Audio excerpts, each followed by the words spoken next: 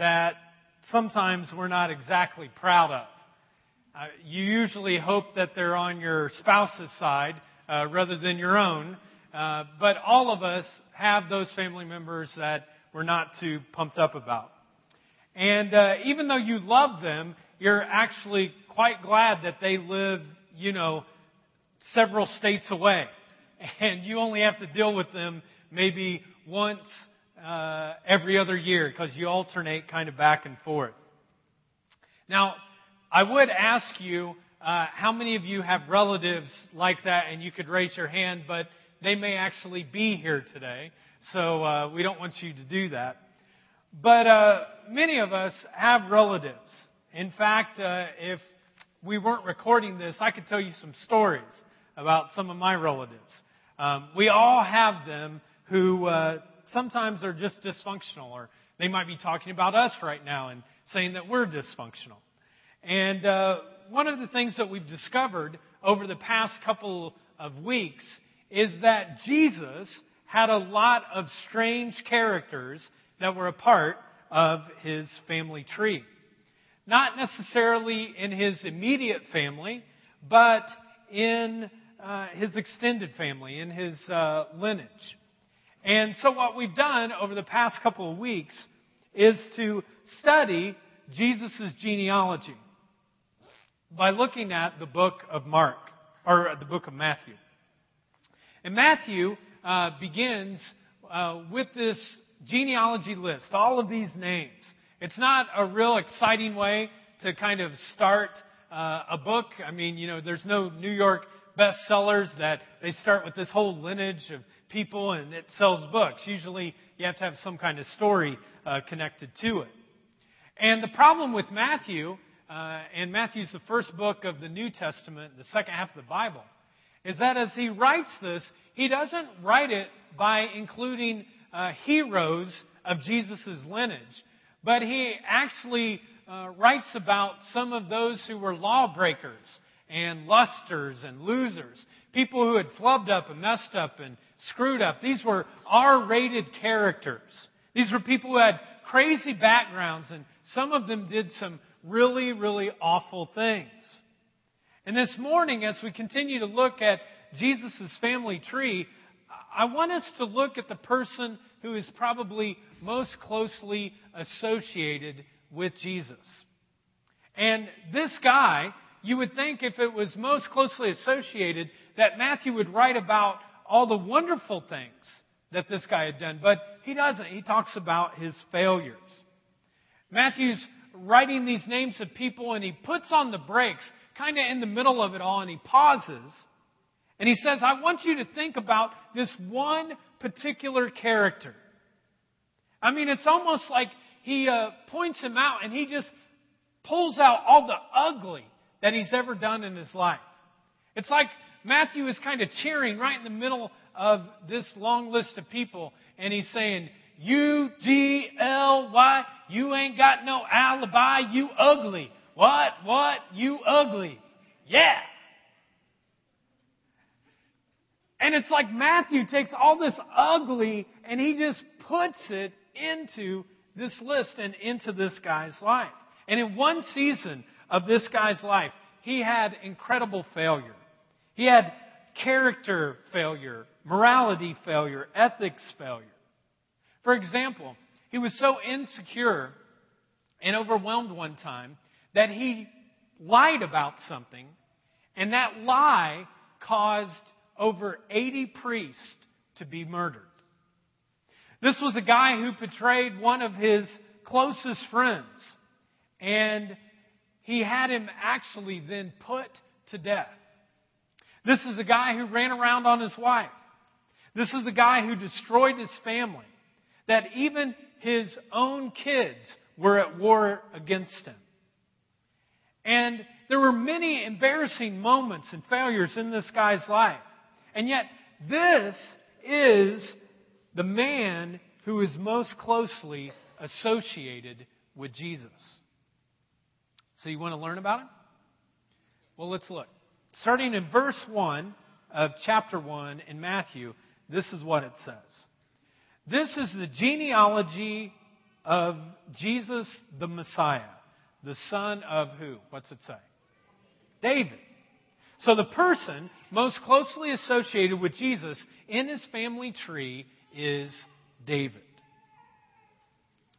Now we know that as Matthew is writing this, he knows that Jesus is not David's son, not his actual son. But he's the great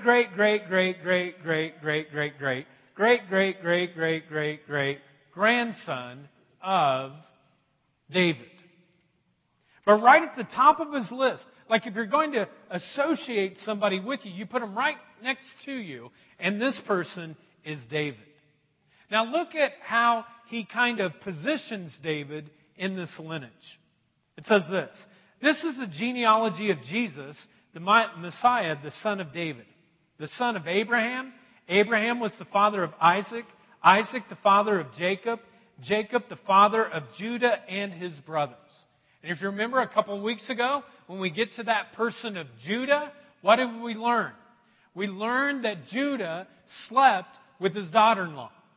Like that was his claim to fame. He slept with his daughter-in-law. Messed up. He's right there in Jesus' family tree. So it goes on. So Judah, the father of Perez. So Perez is this daughter-in-law's son. And Zerah, whose mother was Tamar. Perez, the father of Hezron. Hezron, the father of Ram. Ram, the father of Amminadab. Amminadab, the father of Nahshon. Nahshon, the father of Salmon. Salmon, the father of Boaz, whose mother was Rahab. And if you remember from last week, who was Rahab? Rahab was a prostitute. So you have one person in the family tree who slept with his daughter-in-law, and then now we have a prostitute that's in Jesus' genealogy. So Boaz, the father of Obed, whose mother was Ruth, Obed, the father of Jesse, and Jesse, the father, we get a descriptor here, of King, so he's an actual king, King David. David was the father of Solomon, and Matthew should have went ahead and gone on and said, and Solomon was the father of so-and-so was the father of, and it goes on, but that's not what it says. What's it say? It says instead, Matthew pauses, and he says, David was the father of Solomon, whose mother had been Uriah's wife. Can we talk about that in church? Say what? It says David was the father of Solomon, whose mother was another man's wife. What? Now just think. You're Matthew. You're writing this in the first century. You're trying to convince people that Jesus is the Messiah, that He's the Christ. And so, as you're trying to convince them, you want to put everyone in there that's good and heroic. And King David, you don't want to put up this, black eye out there. What you want to do is you want to talk about David's good points. David the builder, David the poet, David the warrior, David the shepherd boy. I mean, there are many wonderful things that Matthew could have said about David.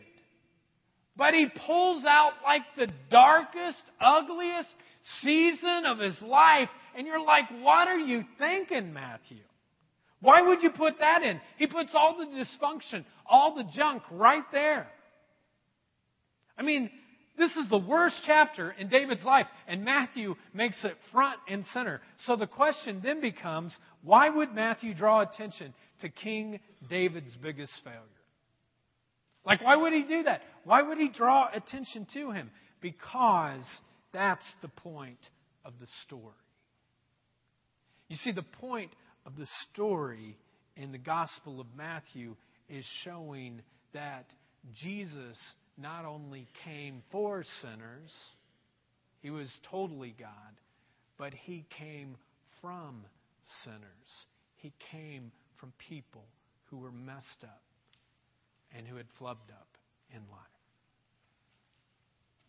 So Matthew takes this very Jewish audience and he reminds them, and he reminds us today that King David, the greatest king of Israel, who was the focal point of the kingdom, was a sinner in every sense of the word. He was a failure as a leader. He was a failure as a friend. He was a failure as a father. He was a failure as a husband. So you ready to hear his story? Well, let's look at it.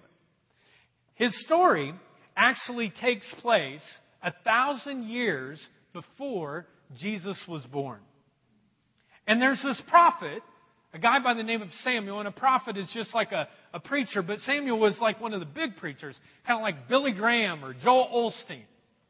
And God nudges him, and he says, Samuel, I want you to go and to anoint a king. I want you to call a king, a child king. And he sends him to a little town, and I'd like you to turn to your neighbor and see if you can guess what town Samuel was sent to. So go ahead, check it out. It's like real quiet in this place right now. Somebody said Las Vegas. No, it's not Las Vegas. It was Bethlehem. So Bethlehem, folks, is not just where Jesus was born, but 1,000 years before Jesus was born, we have this story of David. And it's 1,000 years before, and this man named Samuel comes to David's dad named Jesse. And he says, I want you to get all the boys and bring them into the living room. We're going to line them all up because for one of these sons, I have a very special message. Now just think about it. Billy Graham or Joel Osteen or one of these big, kind of preacher types comes to your house. I mean, he is ecstatic. He is excited. Jesse's like, oh man, I knew it. And he thinks that it's his oldest son. Because in that culture, the oldest son was the most important. So he gets his oldest son and he brings him up and he knows that this kid is destined for greatness. He was the class president. He was the quarterback of the football team. He was the homecoming king. You know what I mean? This guy was just destined for greatness. He was an up-and-coming CEO. He pulls up in his Lexus, and he walks out, and he has like this commanding presence. And when he speaks, it's like everybody listens to him. And Jesse says, Prophet Samuel, this is my son, Eliab. And do you know what Eliab means in Hebrew? You the man.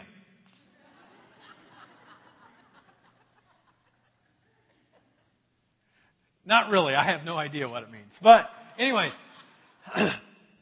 Jesse walks up and it's like, this is Eliab. And he the man. And all the elders, all the political leaders, they're all around and they're like, yeah, he the man. And Samuel the prophet is there and he looks and he's like, this guy has got it together. 3-piece suit, looking good. He the man. And the Lord looks down at him and says, what? He not the man. They're like, whoa. Samuel's confused now. He's like, what are you talking about? This has got to be the man. He says, he's not the man.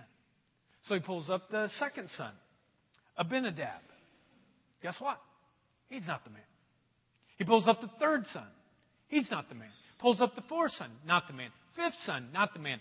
Sixth son, not the man. Seventh son, not the man.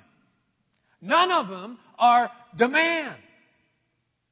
And by this time, Samuel's like kind of wondering, hey God, what have you gotten me into? This is like a beauty contest. You know what I mean? You got 7 losers. None of them are the man. So Samuel asked Jesse, do you have any more sons here? Isn't that a crazy question to ask? Don't you think you would know if your kids were there? I mean, sometimes we like to leave them at stores. But, most of the time we know at least that we have 8 kids, right? And he asked, these the only ones? Are these the only ones? And almost as an afterthought, Jesse goes, well, there is the youngest. He doesn't even name him. He just says, the youngest one. And so they go out into the field and they find David. And they bring David in. And David has been out with the sheep. He smells like sheep. He is starting to act like sheep. And they bring him in, and he's got like a runny nose. He's like, getting all his snot out, all that kind of stuff. And he's kind of got this wild-eyed look like, hey, man. He's got pimples all over his face, and he's looking kind of just wild. And they bring him in, and they're like, this is my son David. Hey!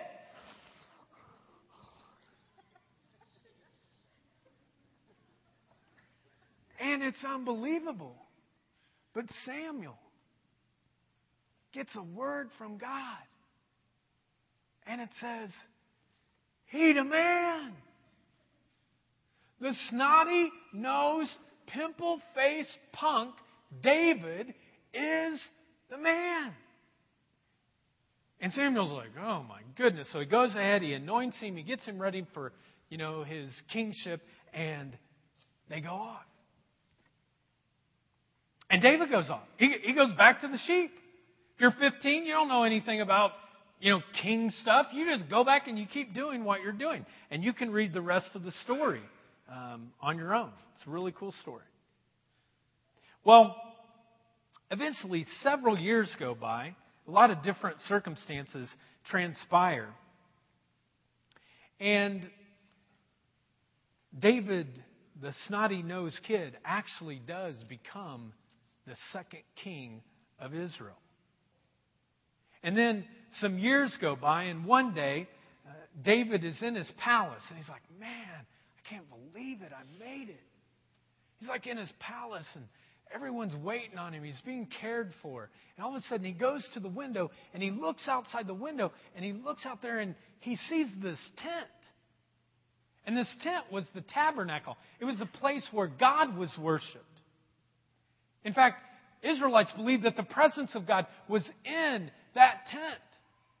And David started thinking, he's like, here I am in a house, and I'm being cared for, and the God that I worship is in a tent. So, if I'm living in a house, then God needs to be living in a house. And so David decides that he's going to build a temple.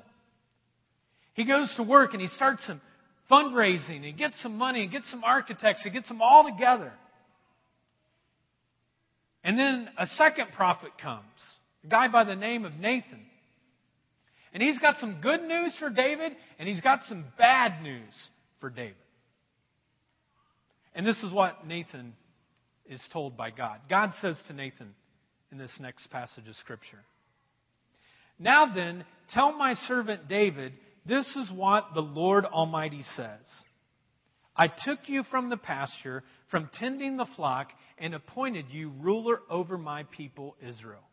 I will make your name great, like the names of the greatest men on earth.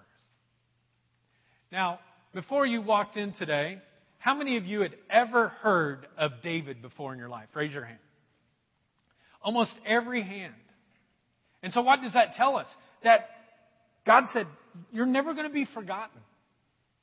I mean, it's amazing that 3,000 years ago, 1,000 years before Jesus was born, Nathan tells David, David, I'm going to make your name great, just like the greatest men on earth. And by golly, that's exactly what he did. You are a part of that. You know his name because of what God did in his life. In verse 11, Nathan tells David this, the Lord declares to you that the Lord himself will establish a house for you. Meaning, he's going to have a generational house. He's going to have generations of people that are going to be a part of the lineage. Then he says, when your days are over and you rest with your ancestors, I will raise up your offspring to succeed you, who will come from your own body, and I will establish his kingdom. So he says, hey, you know what? In fact, your son, Solomon, is going to be a king. He is the one who will build a house for my name. He says, David, you're not going to build this temple, but your son is. And today you can go and you can see remnants of the temple, Solomon's temple. It goes on. He is the one who will build a house for my name, and I will establish the throne of his kingdom. I will be his father, and he will be my son. And this is very, very important. What's next? This will help some of you to understand and to finally put together what is the judgment of God and what is the love of God. And is God just a judging God, or is God just a loving God, or is God a God that both judges and loves? This next verse, what does it say? It says, when he does wrong, I will punish him with a rod wielded by human beings, with floggings inflicted by human hands. In other words, he says, David, when your people mess up, when they disobey, when they rebel against me, I will punish them, because a good father disciplines his children. Now, we're not going to take a survey this morning, but you know parents who just let their kids get anything they want, whatever they want, and they're spoiled rotten, and Christmas comes and you can't buy them anything. Because there's never been any discipline in their life. They just kind of run the house. So, he has to be a good father. If God's a good father, he will punish sometimes. But, verse 15, what's it say? But my love will, what's the next word? What? Say it again. But my love will never be taken away from him.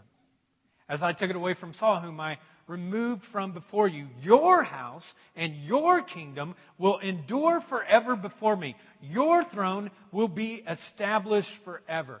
God gives King David an unconditional, eternal promise. You can't build the temple, but your throne, your name, your ancestors, your family, your lineage will have an eternal promise. But just like many human beings, just like me, just like you, David isn't just satisfied with that, but he wants something more. And David tests the patience of God in an extreme way that is unimaginable. The story tells us that one day David is on his balcony of his palace and he looks out and he sees this one particular female that's kind of over there, and her name's Bathsheba. He's like, whoa, man, she's hot. And so he's like, hey, servant, come here. Who is that? And the servant tells David, that is the general Uriah's wife. That's your general's wife. And David said, well, where's Uriah? Well, he's on the battlefield. He's fighting for you. Well, I want to talk to his wife. Well, the scripture basically says they did a little bit more than talk. You know what I mean? In fact, they hooked up for the night. And a few weeks later, she lets David know through a servant that she is pregnant now with his child. And now David has a mess on his hands. So David calls Uriah in from the battlefield and he brings him to the palace. He's like, hey, buddy, how's it going out there? And, they're chumming around together real good. And he says, Uriah, I'll tell you what. Since you're already here in the city, why don't you just go home and spend some time there, and tomorrow, then you can go back to the field. And he sends Uriah out and he thinks, he'll definitely go home. He'll be with Bathsheba. Everything will be good. And then David wakes up the next morning and he's informed that Uriah slept at the gate of the palace. He never went home.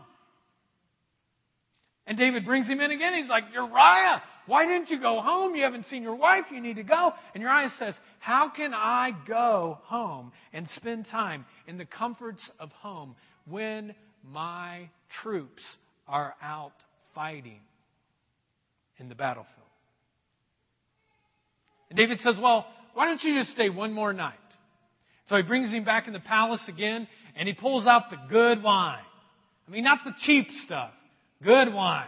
And then he gets him drunk. And the next, after he gets him kind of toasty. He goes, Uriah, why don't you just go home and spend the night at home, and the next day you can go with the men? Well, David gets up the next morning, and he discovers that once again, Uriah has spent the night not at home, but at the gate of the palace.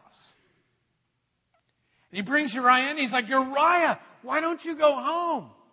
And he says, how can I go home and experience the comforts of that when there are men out there who are sweating and they're bleeding and they're dying for the battle? Now, I don't know about you, but at this point, if I were God, I would change the story. I would come down and I would say, David, you're gone. Adios. You're no longer king. Uriah, you're king. Because Uriah is the only one who's righteous. But God had made that unconditional promise. That those who would follow him, he would keep his promise. And then David, he has to keep his promise. And then David does something unimaginable. It's almost kind of like a Hollywood kind of script. David, in the privacy of his office, he writes a message to the commanding general Joab, who is Uriah's superior. He writes this message down and he says, Joab, tomorrow in battle, I want you to put Uriah and all the men on the front line. His kind of, squad of people on the front line. And when they get to the front line, I want all of the other troops to withdraw and back away and leave them alone. And folks, you don't have to be a military genius to figure this out. But if you're in a big battle and they put you on the front line and then everyone else leaves, what's going to happen to you? He's going to die. And this is the Hollywood story. This is the heinous act. He takes this letter, he folds it up, he puts it in an envelope, he puts the king's seal on it, and he gives it to Uriah to take to the battlefield. In other words, Uriah is taking his death sentence, and he doesn't even know it. And he takes it, and he gives it to Joab. And Joab receives this message. He obeys the king. And the next day in battle, when Uriah and his men are on the front line, everyone else withdraws and leaves him out there all alone. And the Bible says that Uriah and all of his men were killed in cold blood. Well, the message eventually gets back to Bathsheba and King David. And we hear that Bathsheba is mourning the loss of her husband. So she doesn't really know that this has happened. She's crying. She's overwhelmed. And then David marries her. Now, from David's perspective, he thinks everything's fine. Because think about it. He did this horrible act, but now the husband's dead. No one will know. This is a good secret. He can cover it up. I mean, it wasn't a good choice. It was bad, ill, but everything will be covered up. No one will know. But who knows the whole story? God knows. God knows. And here's what the Bible says in 2 Samuel chapter 11, verse 27. It says this, but the thing that David had done was evil in the sight of the Lord. The thing that David had done was evil in the sight of the Lord. And at this point, God has to make a decision. God has to make a decision whether or not He's going to go ahead and honor His promise that He made to him or take it back. I mean, you wouldn't blame God, would you? I mean, circumstances have changed now. David's really gone on the deep end. I mean, he has done this horrible thing. But God said, I gave you an unconditional promise. And in light, even of the circumstances, I will keep my promise. And the scripture says, you can see it in Psalm 51 if you want to read it. David runs to the tabernacle. He weeps, he cries, he mourns. He confesses his sin. And God decides to forgive his sin But God also humbles David. He gives him a punishment. The baby that David and Bathsheba have dies. The entire family falls apart. His sons start going to war against him. His favorite son is murdered by his oldest son. And his favorite general, Joab, kills his favorite son. His family is split apart. The kingdom is set apart. He had to move out of the palace at one time, and then his son does this unimaginable thing in front of all of the public. You can read it yourself, but David is gone. And through all the chaos, through all the bloodshed, through all this incredible personal disaster, God never withdraws His promise. Because even through the punishment that was brutal and the decision that was firm, God's promise was eternal. Even to the point that 990 years later, and this is what's so amazing, 990 years later, a man in the line of David named Joseph, with his pregnant wife Mary, made their way to the city of Bethlehem, which by the first century was known as the city of, guess what? David. And there she was to give birth to the great grandson of King David, because God keeps His promises. In fact, that's the central theme of David's life. It's the central theme of your life and my life, that God keeps His promises.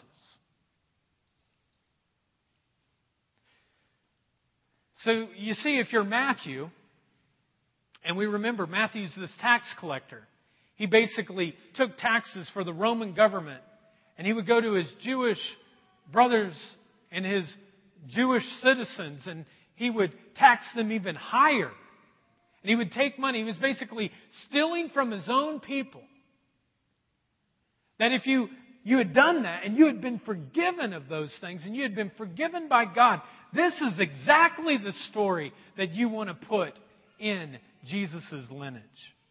I mean, if you're getting ready to tell the greatest story ever told, you want to be able to put that in the family lineage. So that every man, every woman, every boy, every girl, every child could realize that the way that you come to God, folks, is not by what you do or what you don't do, but you come to God simply because of what He has done for you. If you're about to tell that story and you're going to let a whole group of people who hold David up to the highest level, because Jews did, they would have thought of him as a king. How could you skip not telling that story? Because this is a story that screams loud and clear that when God makes a promise, folks, He keeps His promise. How many of you saw the rainbow this week? Anybody? I was just driving. All of a sudden, I see a rainbow. That promise was even before David's promise. And the world has never been flooded because God keeps His promise. And even when it's the most heinous crime, the most heinous act, which David did, God cannot go back on His word. Folks, just as David had his promise kept by God, God kept His promise, God would keep His promise from then on. When He sent His one and only Son into the world as a baby who would grow up and take on the sin of the entire world. He would turn the world upside down. So the reason why Matthew put David's messed up story in Jesus' genealogy, in his lineage, is because it was the perfect illustration for the story that he was going to tell. And I think no one told the story better than the angel. In Luke, we find in Luke, the other place where the Christmas story is told, in chapter 2, verse 10, here's what the angel says. The angel comes and says, I bring you good news of great joy that will be for, and what's the next word? What? All the people. All the people. God is making a promise to all people. The good people, the bad people, the in-between people. The people who think they're better than other people. The people who don't think they have a chance. The people who think they're in with God because they went to church the last 8 weeks and they, served with the jar kids and they gave some money and they gave blood today. Surely those people are better than you. No. It says all the people. All the people. And if I have to earn my way to God, folks, I have no hope. Because I'm as messed up as what David was, just in different ways. The angel said this, I have good news for all the people. God is giving a promise, not just to one person now. He's saying to all the people. Then in verse 11 it says, today in the town of what? What's it say? What? Oh man, why do we have to put him in there again? No. That's the point of the story. In the town of David. My hope is that from now on, every time during Christmas, from now on, whenever you hear in the town of David, you would remember David and what God did, the promise that He made. In the town of David, David the promise breaker, David the unfaithful, David the selfish, David the adulterer, David who wrecked his family, David who put a man to death. In the town of David, and what's the next two words say? What? A Savior has been born. He is Messiah the Lord. This will be a sign to you. You will find a baby wrapped in cloths and lying in a manger. Suddenly, a great company of heavenly hosts appeared with the angel, praising God and saying, and check this out, folks. Glory to God in the highest, and on earth what? Peace to those on whom His favor rests. Listen, folks, God has promised you, and God has promised me, peace. And the only way that you will have peace, the only way that I will have peace with God, is for God to remove the obstacle of peace. And do you know what the obstacle is for you to have peace in your life? Sin. Not that you guys ever do that. I realize I'm talking to the wrong crowd now. The obstacle to peace in your life, it is sin. And the reason that some of you don't have peace in your life is that you continue to negotiate your sin. You say, well, God, I'm not as bad as that guy. Or God, I'm not as bad as that person I work with. Or God, I'm going to do better. Or God, I promised this or I promised that. God, that happened when I was 18. I didn't know. And my mom. And the family that I was raised in. And God, if you do this, I'll do that. And your whole interaction with God is negotiate, promise. And God, I can't spend some time with you right now in prayer, but I'll be at church next week, I promise. And let me just say, folks, you'll never have peace with God as long as you try to negotiate your sin. The only way that you can have peace with God is for your sin to be removed. The only problem is you can't remove it. If you could remove your sin, you would have done it a long time ago. And here's the ultimate message of Christmas. Jesus came to remove your sin so that you can have peace. Jesus came to remove your sin so that you can have peace. And don't start telling me how bad a person you are and what you did last weekend, because I'll start doing David all over again. I'll go slower.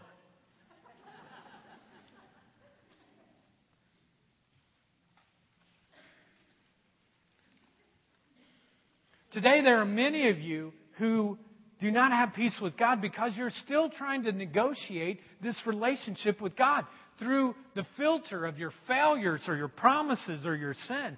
You can't have peace with God. You can't have the promise of Christmas until the obstacle has been removed. And that's sin. And the promise of Christmas is that God sent His one and only Son to remove all sin from all people.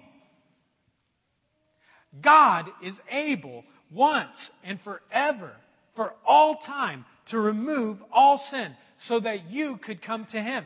Not on the basis of what you have done or not on the basis of what you haven't done, but on the basis of what He has already done for you. Because the Scripture is not about you having to do a whole bunch of stuff.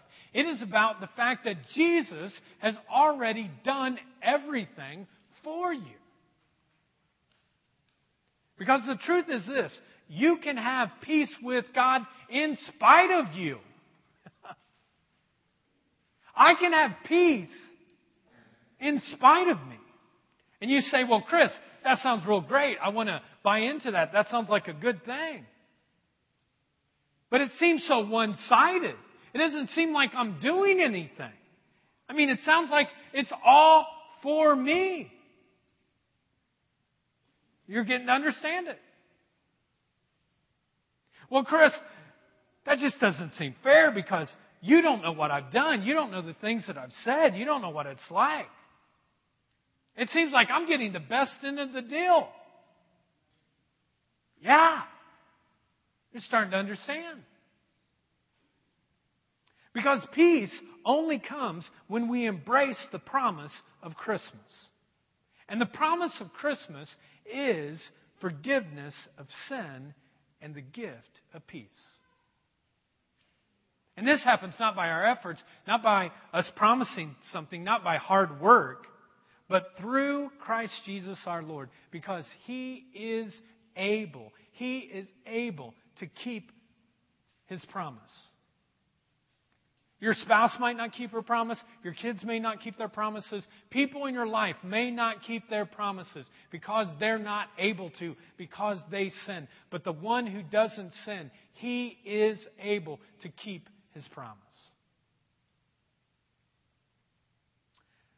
So the question really becomes then, can I have peace with God? Can you have peace with God? And the answer is yes. But peace with God, folks, only happens in a relationship with Jesus Christ. And maybe today is your day. Today is the day where you're saying, you know what, I'm putting my stake in the ground that today is the day in which I accept Him as Lord of my life.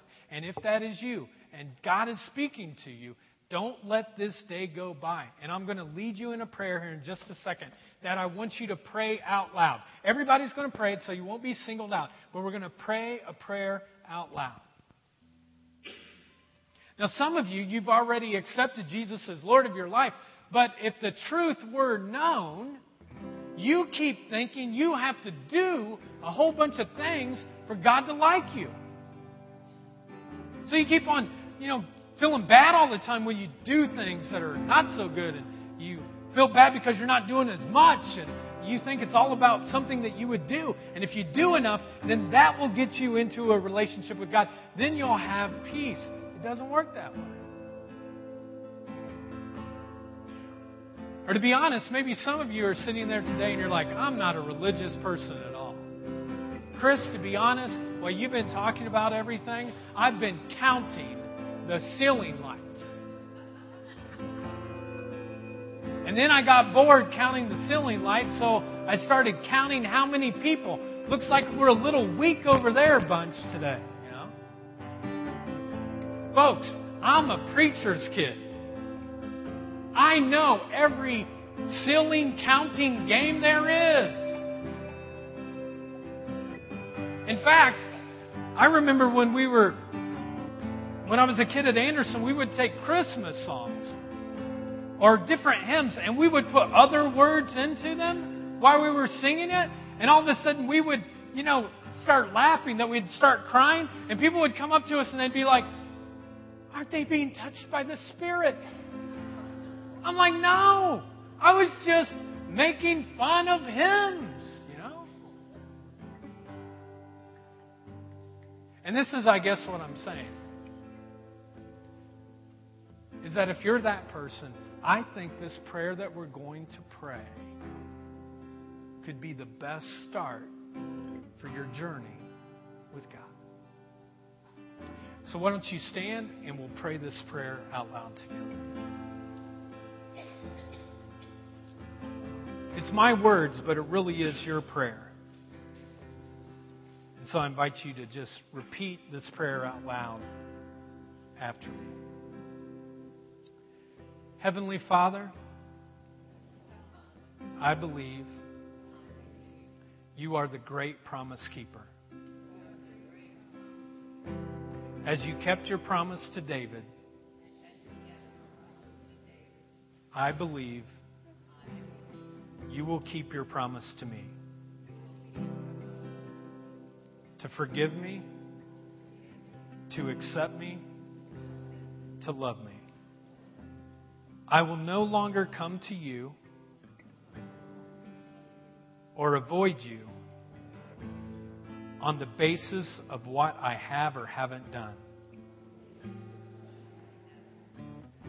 Instead, I'll come boldly